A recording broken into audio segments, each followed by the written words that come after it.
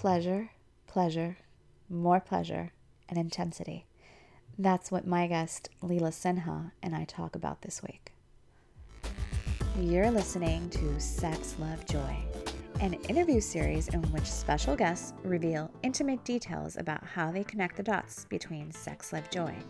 I'm your host, Anaim Bjorkquist. On today's show, I have with me coach, consultant, and speaker, Leela Sinha. If you've ever needed permission to have more pleasure in your life, this is the interview for you. Enjoy. Hi, Leela. Thanks for being on Sex, Love, Joy. I am so thrilled to be here. Thank you for having me. I have a ton of questions for you. The first one is about something that you've said on your website. You said your direction comes from an inner sense of rightness, and that rightness feels good, that it feels like pleasure because it is. And I wholeheartedly agree with that. I believe that pleasure is our inner compass and that putting pleasure first heightens our intuition. Can you talk about how pleasure is connected to our inner knowing? Oh, pleasure is the very first knowing we have. I believe that we start out with two directions we can go. It's pleasure or pain, pleasure or not pleasure. And we're wired as animals, as living beings, we're wired to move toward pleasure. So our inner knowing is pleasure, and everything else grows out of it. You're speaking my language. There was something else on your site that you talked about, that tapping into pleasure is where you have your most power and that it's like functioning in ease. Can you go deeper into that? Tapping into pleasure is really closely related in my mind to tapping into the energy in my body.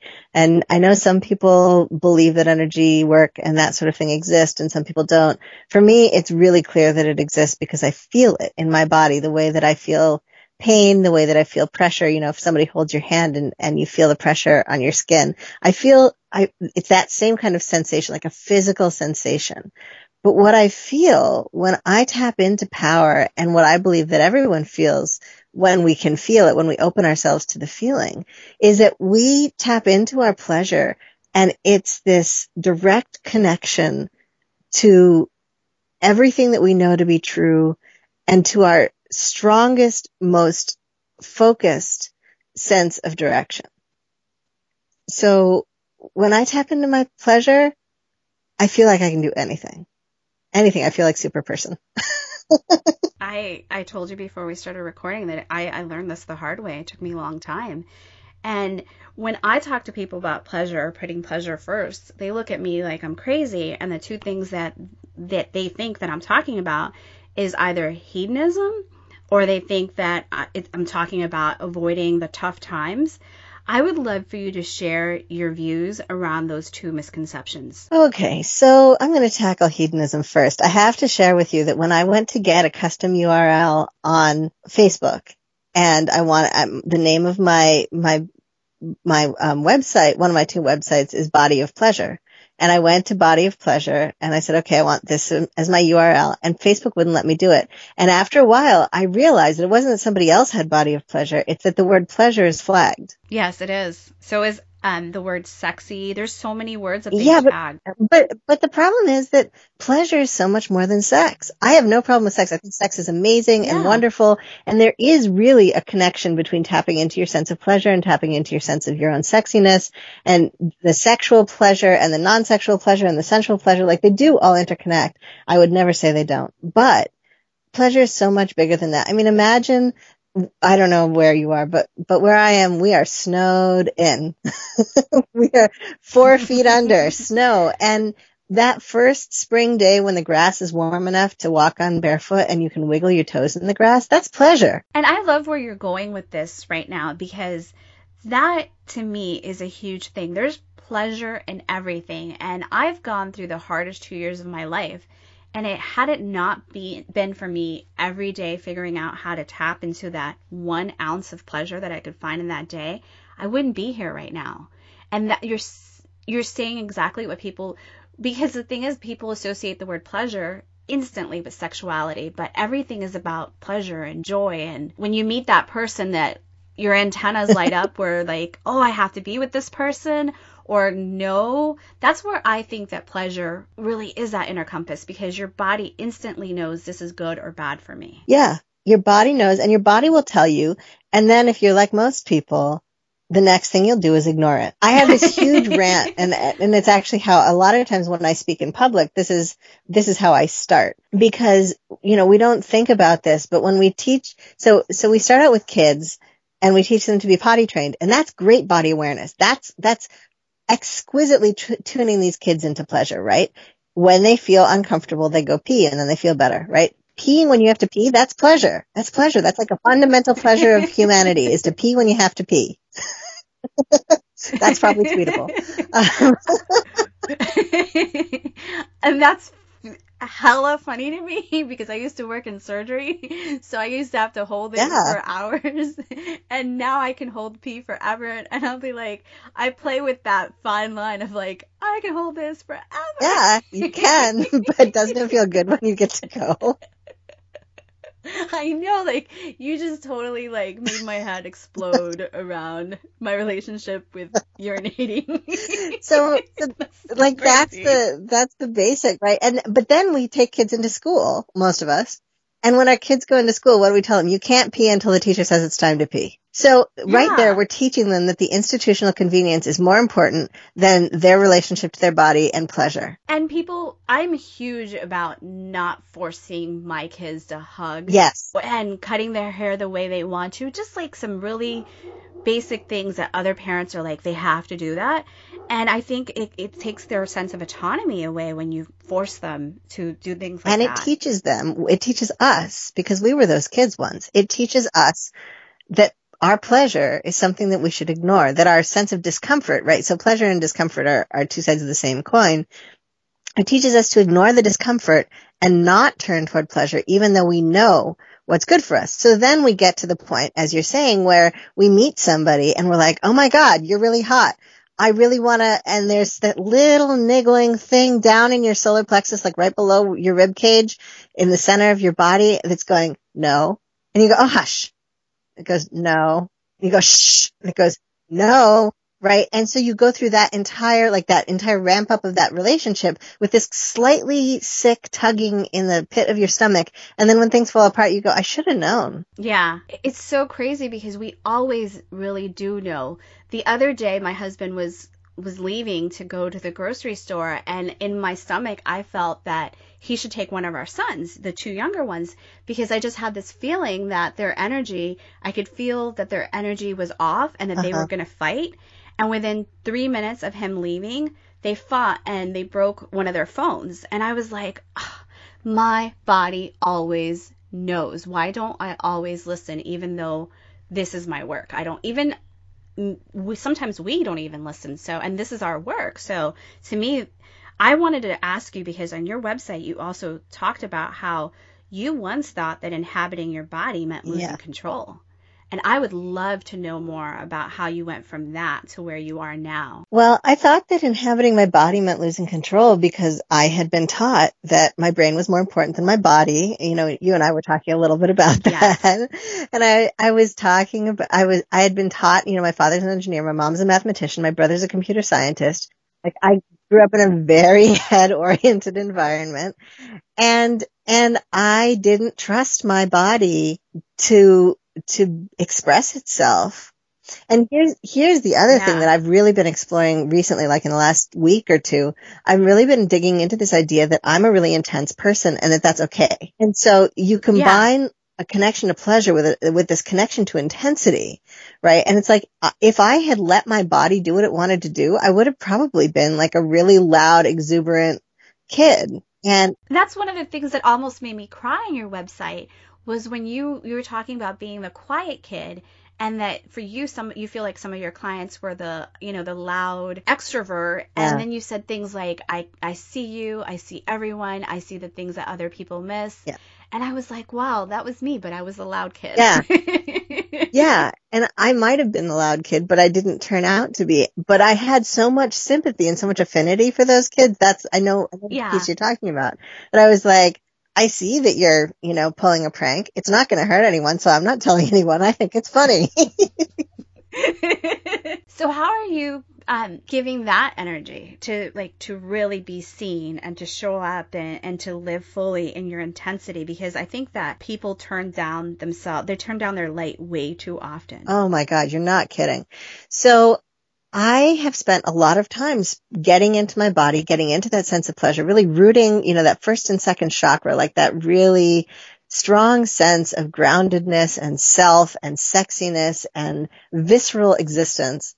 And from there, everything just emerges. And if something feels bad in the pit of my stomach, I don't do it. I won't do it. Yeah. I'll just be like, and I'm almost 40 years old and I'm finally at a point. I don't know what it is about turning 40, but everyone told me this would happen when I turned 40 and I'm almost 40 and here it is. I just don't care what other people think. Like if the pit of my stomach says no, the answer is no. I'm sorry.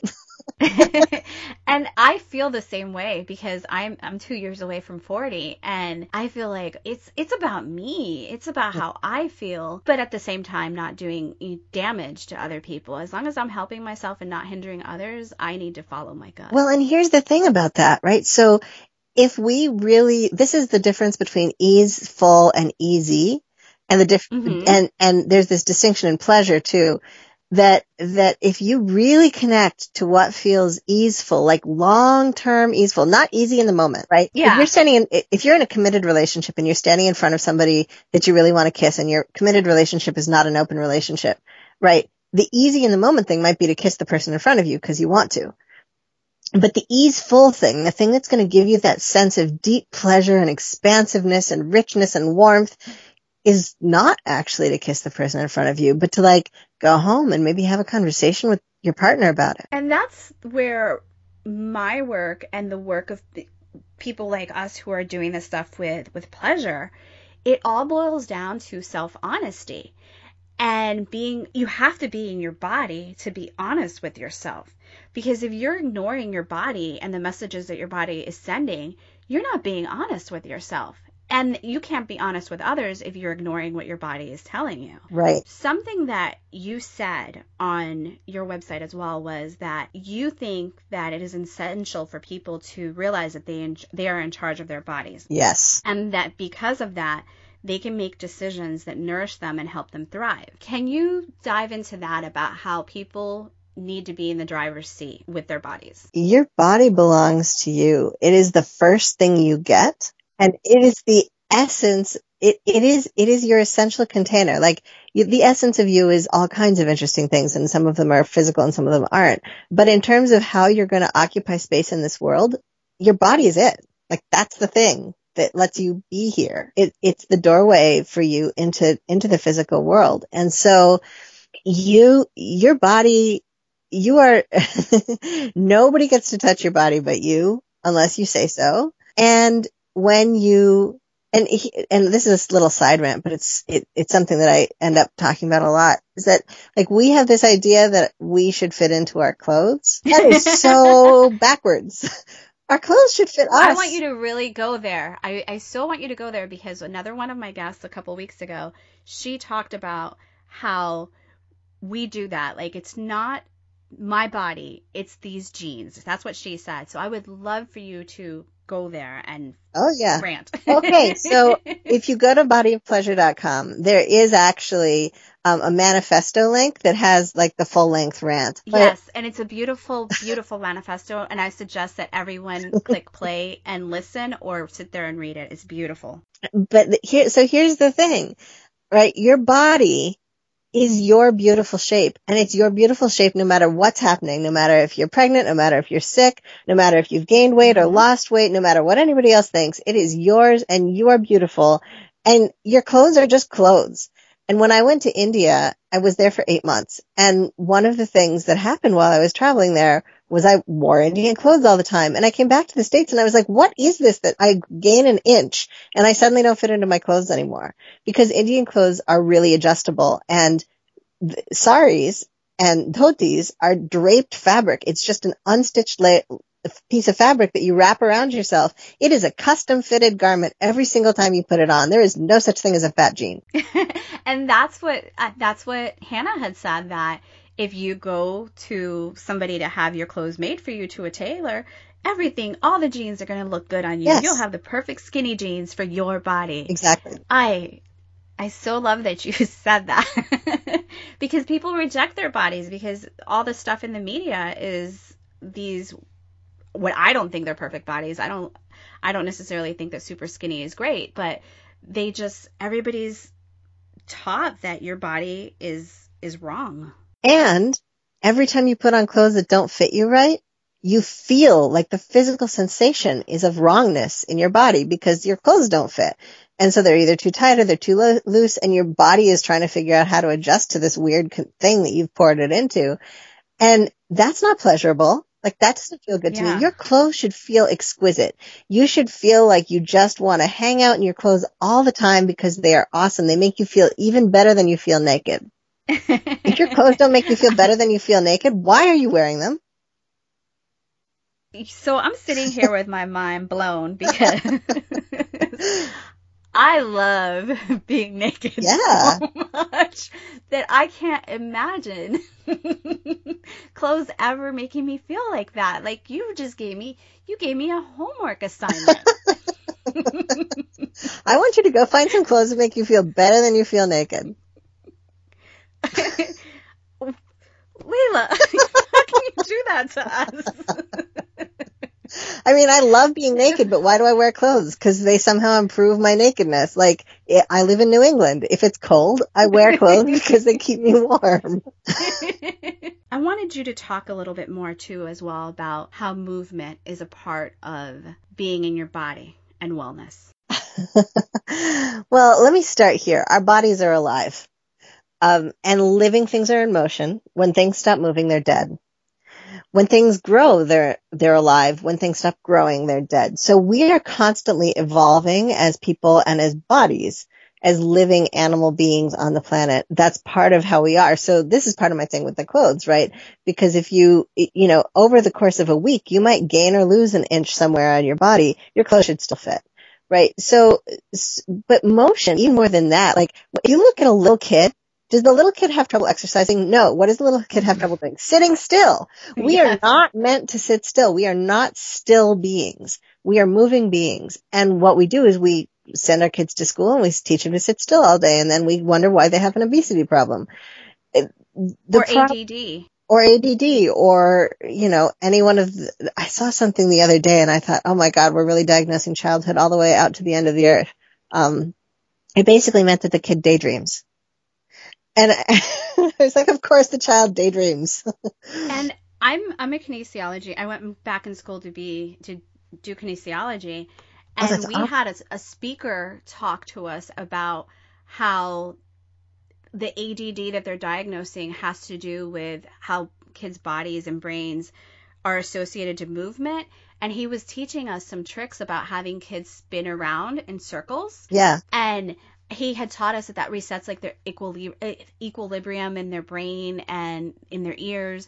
And I volunteer at my son's school. And last year when I was, volunteering in the 3rd grade, I was having some of the kids do that.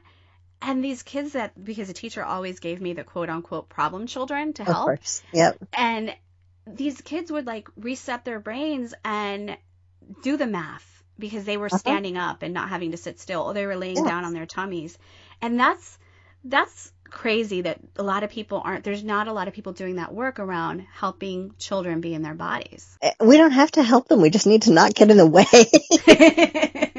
And so that's so true. When I work with adults, when I work with clients who are struggling to get moving again, I say, pay attention to when you fidget. Pay attention to when your body is uncomfortable and then ask it what it really wants instead of just shifting position so it's slightly better. And that's the beginning of movement, because if you pay attention to what your body really wants, it'll say, I want to get up and I want to lie on the floor and roll around, and pretty much you're acting like a 2-year-old because your body is still your body. It is. It's still yours. How does quietude and stillness help you be in your pleasure? I think it's about balance. And it's about integration. So when we move around and we are engaged in the world, we're stimulated. We're hyperstimulated sometimes, but most of the time we're just regular stimulated. We're taking in a lot of information, sights and sounds and smells and textures. I'm tactile kinesthetic. That's my primary learning modality. So I take in things by touching them a lot. We're experiencing hot and cold and all these emotions.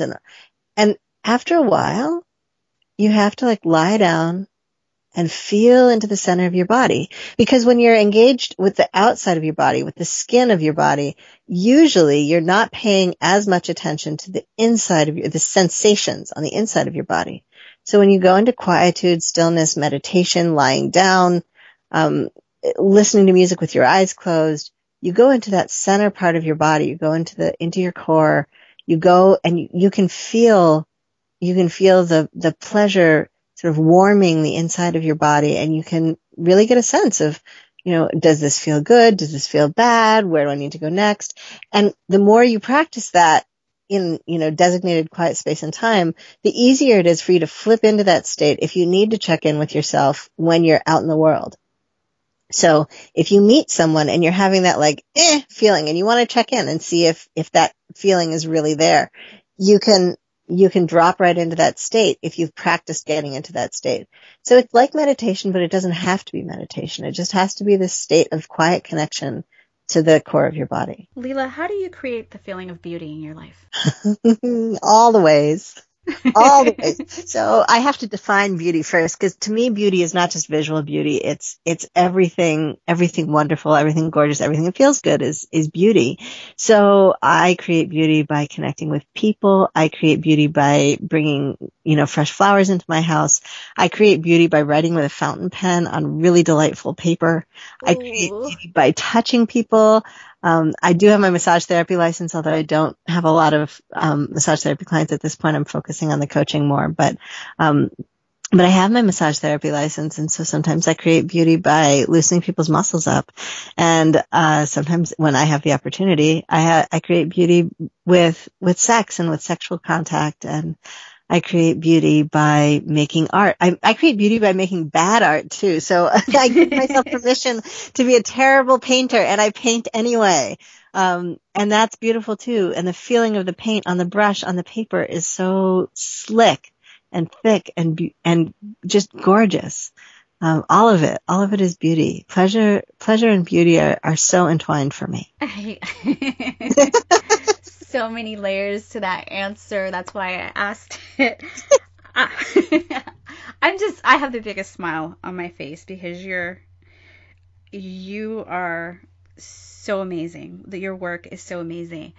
I have more questions for you, but I think this would be a great time for you to tell the listeners about your 30-Day Pleasure Project. So the 30-Day Pleasure Project came out of all these conversations about pleasure that I was having with people, where people said to me, "Oh my God, I love what you do. I could never do that." And I said, "What do you mean you could never do that?" They're like, "I can't handle pleasure." And I said, "What do you mean?" They're like, I haven't been able to engage with pleasure in that way. I can't do it. It's uncomfortable. It's scary. What will my husband think? Like all these things. And I said, it is not that complicated. And I said, it is as simple as letting a piece of chocolate melt on your tongue. And they said, what? And I said, all you have to do is start feeling pleasure in your big toe. And they said, what do you mean? I can't even. Right? So when you get the I can't even, you have to do something.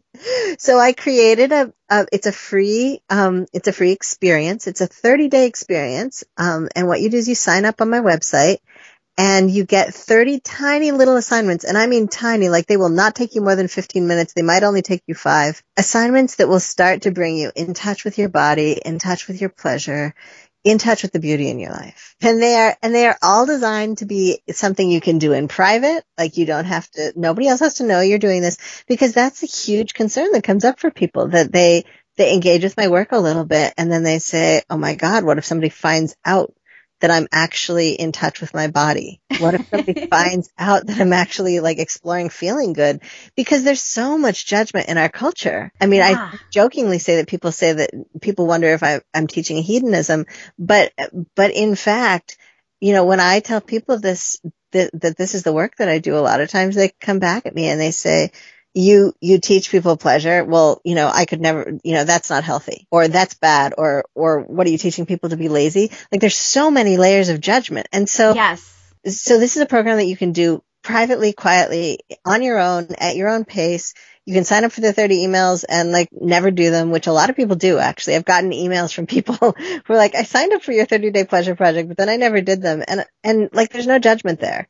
Maybe all that you have the capacity for right now is to read them and think about it. That's okay. And it is about judgment, because oftentimes when women or anyone really, like they want to do this work, they think, what does that say about me if I want to tap into pleasure?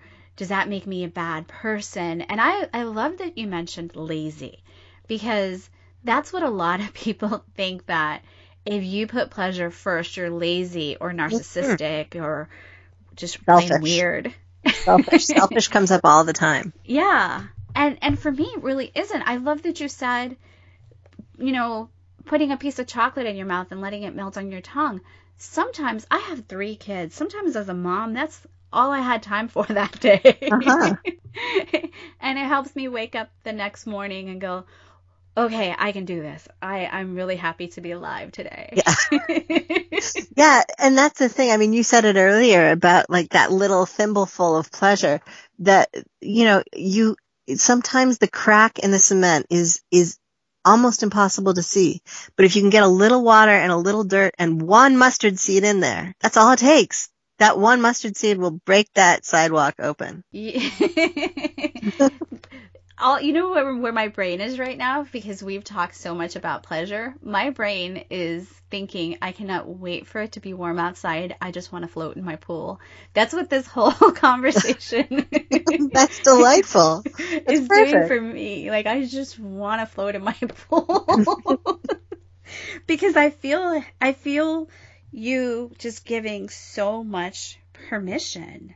Yes. And I love people that give others permission. That's just, I think that's the most important thing. So you work around pleasure and you push others to follow their pleasure. Yeah. I'm wondering if there's any desires that you feel guilty about, or not feel guilty about, but you feel guilty about wanting them. That's a really excellent question. I have spent a lot of time working through my crap. So I have to think about that for a moment. Is there anything I feel guilty about wanting?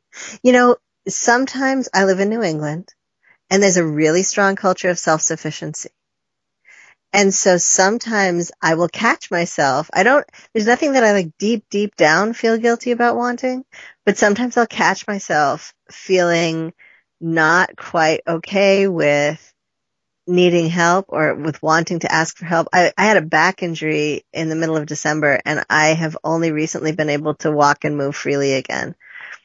And I have had to ask people to shovel for me, which is this huge like self-sufficiency New England thing. Yeah. And I've had to help. And where I really get tripped up is when I feel like I have to ask for help for something that I don't do well anyway. Like I love having a clean house, but I'm not always great about cleaning my house. Mm-hmm. And with my back injury, I wasn't able to move and now I'm not able to bend over. And so I need to ask for help to clean my house. And I have all this judgment stuff come up for me around like good people clean their houses, right? What is that? Like, there's stuff people are good at. There's stuff people aren't good at. It's that simple. I just need to ask for help. So asking for help is one of the things that's still a challenge for me. But for desiring, for wanting, I think I've really finally at almost age 40 made peace with my desires, whatever they are. Like if I have a want for something, even if it's something that I don't think I should follow through on for some reason, like, oh, I want to eat this thing, but I know it's going to make me ill, so I won't eat it. Like, even then, I don't feel guilty about it. I'm just aware of it. What does your body want? Right this minute? My body. Yeah. Now, like in the moment, what does your body want? My body wants warmth and sunshine and touch. My body loves touch. And now that you mentioned your pool, my body wants to go swimming. My body wants to go skinny dipping. I think bathing suits are so obnoxious. And my body wants my body wants connection, like physical connection with other people and with animals and with the world. Like I want to go out and hug trees, which I absolutely do. I am a card carrying tree hugger because of connection to trees. And I can't do that because it's like, cold. It's when it gets to 20 degrees, we think it's warm. So my body wants to hug trees and my body wants motion. Like it wants to dance and move in ways that I can't quite yet because of the injury, but I will soon. And I'm really excited about that. You've talked about being almost 40 a few times. Yeah. What was the greatest lesson of your 20s?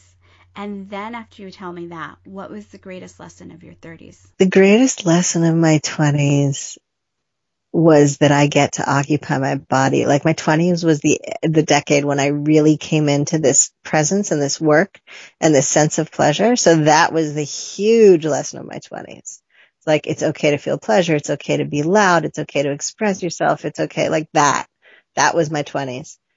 And the greatest lesson of my 30s so far has been that I need more diva energy. So when I got my coach training in 2009, I was working with a small group and we went around the group and each person in the group said what they thought that the other people in the group needed as a quality, needed more of as a quality. And so we had been together for a while. We were in a training environment. We were all in a supportive mode. It was actually a beautiful exercise and it was it was a small group. So there were like 5 of us and each one of us was hot seated, like was the focus for a minute and everyone and the rest of the group sort of discussed and concluded what quality you would really benefit from having more of in order to be a better coach and sort of more present in the world as yourself.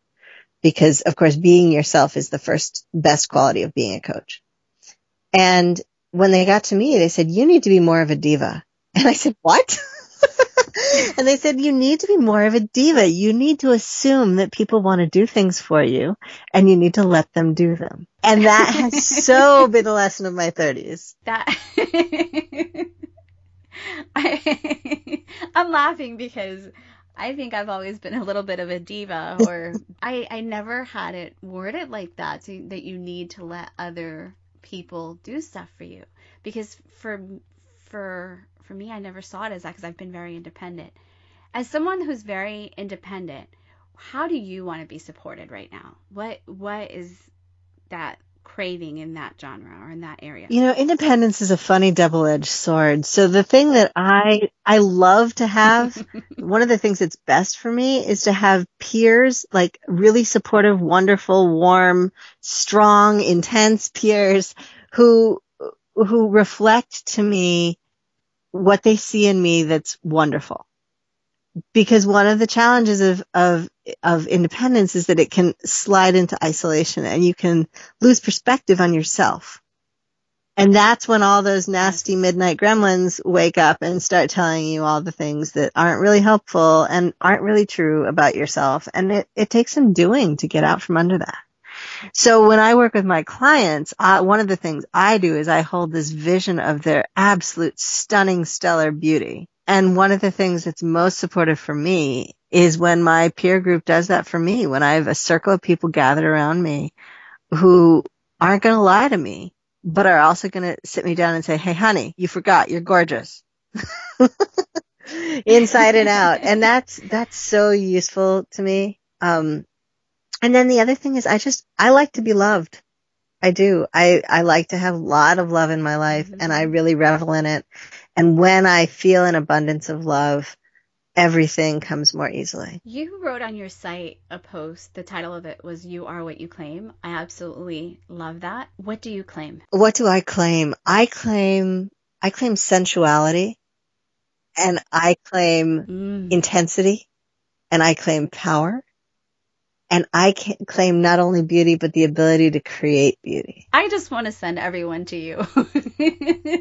Excellent. Because this is my work too, and you make me feel so at ease. And I just, from talking to you, I have this juiciness feeling in my body. Yeah. I've loved talking to you. Can you tell the listeners how they can connect with you and work with you? Yes, absolutely. So I have two websites, Leela Sinha, Leelas as in Sam, I-N as in Nancy, HA.com, and bodyofpleasure.com. And from those websites, you can find out more about working with me. If you want to do the 30-Day Pleasure Project, you can sign up on the Body of Pleasure website. There's a link right on the front page, and that's an automatically generated email. It'll just go right out. If you don't get it, you should email me and let me know. And I am happy to work with people. I am actually in the process of revamping my offerings. So my primary offering is now a 4-hour intensive on the phone. And I have 1-hour sessions available if that's appropriate for what you want to address, or you can come work with me in person on the coast of Maine for 8 hours, a whole 8-hour day. I find that we do some of the richest work when we do intense explorations of self. Especially in person. So if you can't make it out here, then the 4-hour phone session is a great option. And we will stay on the phone probably for the entire 4 hours. If you can make it out here, we will have a gorgeous 8 hours together. And again, there are occasionally questions or inquiries that I get that are more appropriate, like a 1-hour thing. And so those are available if that's what's appropriate. Sex is gorgeous. Love is deepening. Joy is open-hearted. Can you define intensity and the benefit of it? Yes. So this is brand new work for me. This is the egg I've just cracked. and it's running all over my fingers. It's that new. So the benefit, intensity is of fire. It's coming at life from a place of fire and strength and power and energy and speed. And it's diving in and it's saying to your lover, I want to try everything all at once. Let's book a weekend. And it's saying, and it's running down the hill with your arms wide open, squealing because it's just so beautiful out. That's intensity, right? And the benefit of intensity is that you get to do everything completely. Like you don't pull punches, you don't go halfway. This is not like a half-assed partial, it's, you go into it, you go into it full on. Everything is full on. If you did something, you did it.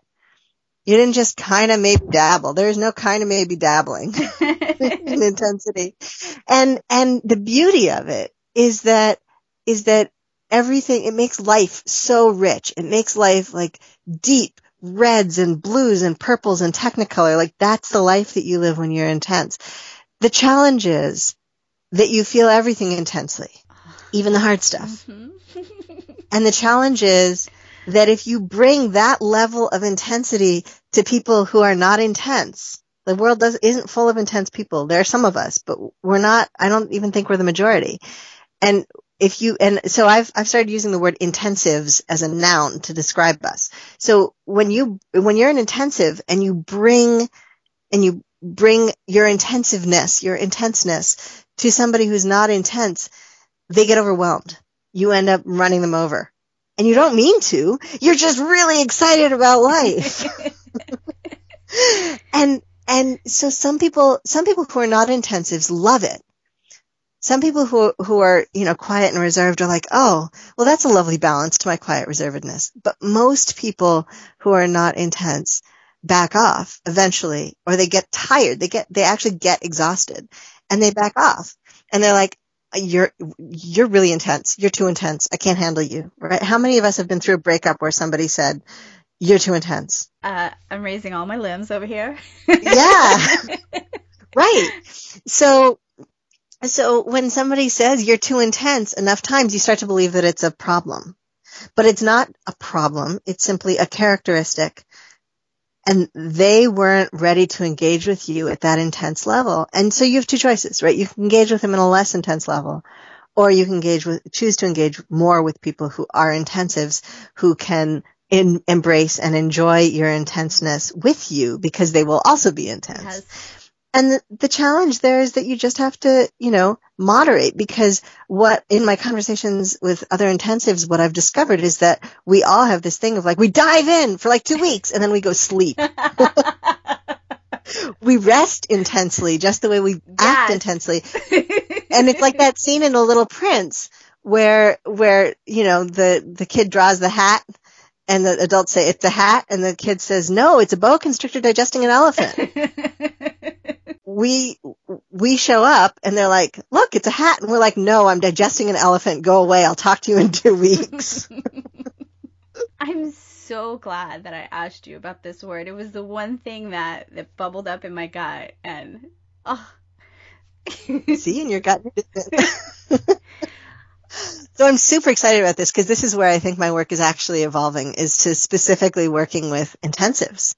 Yeah. Pleasure.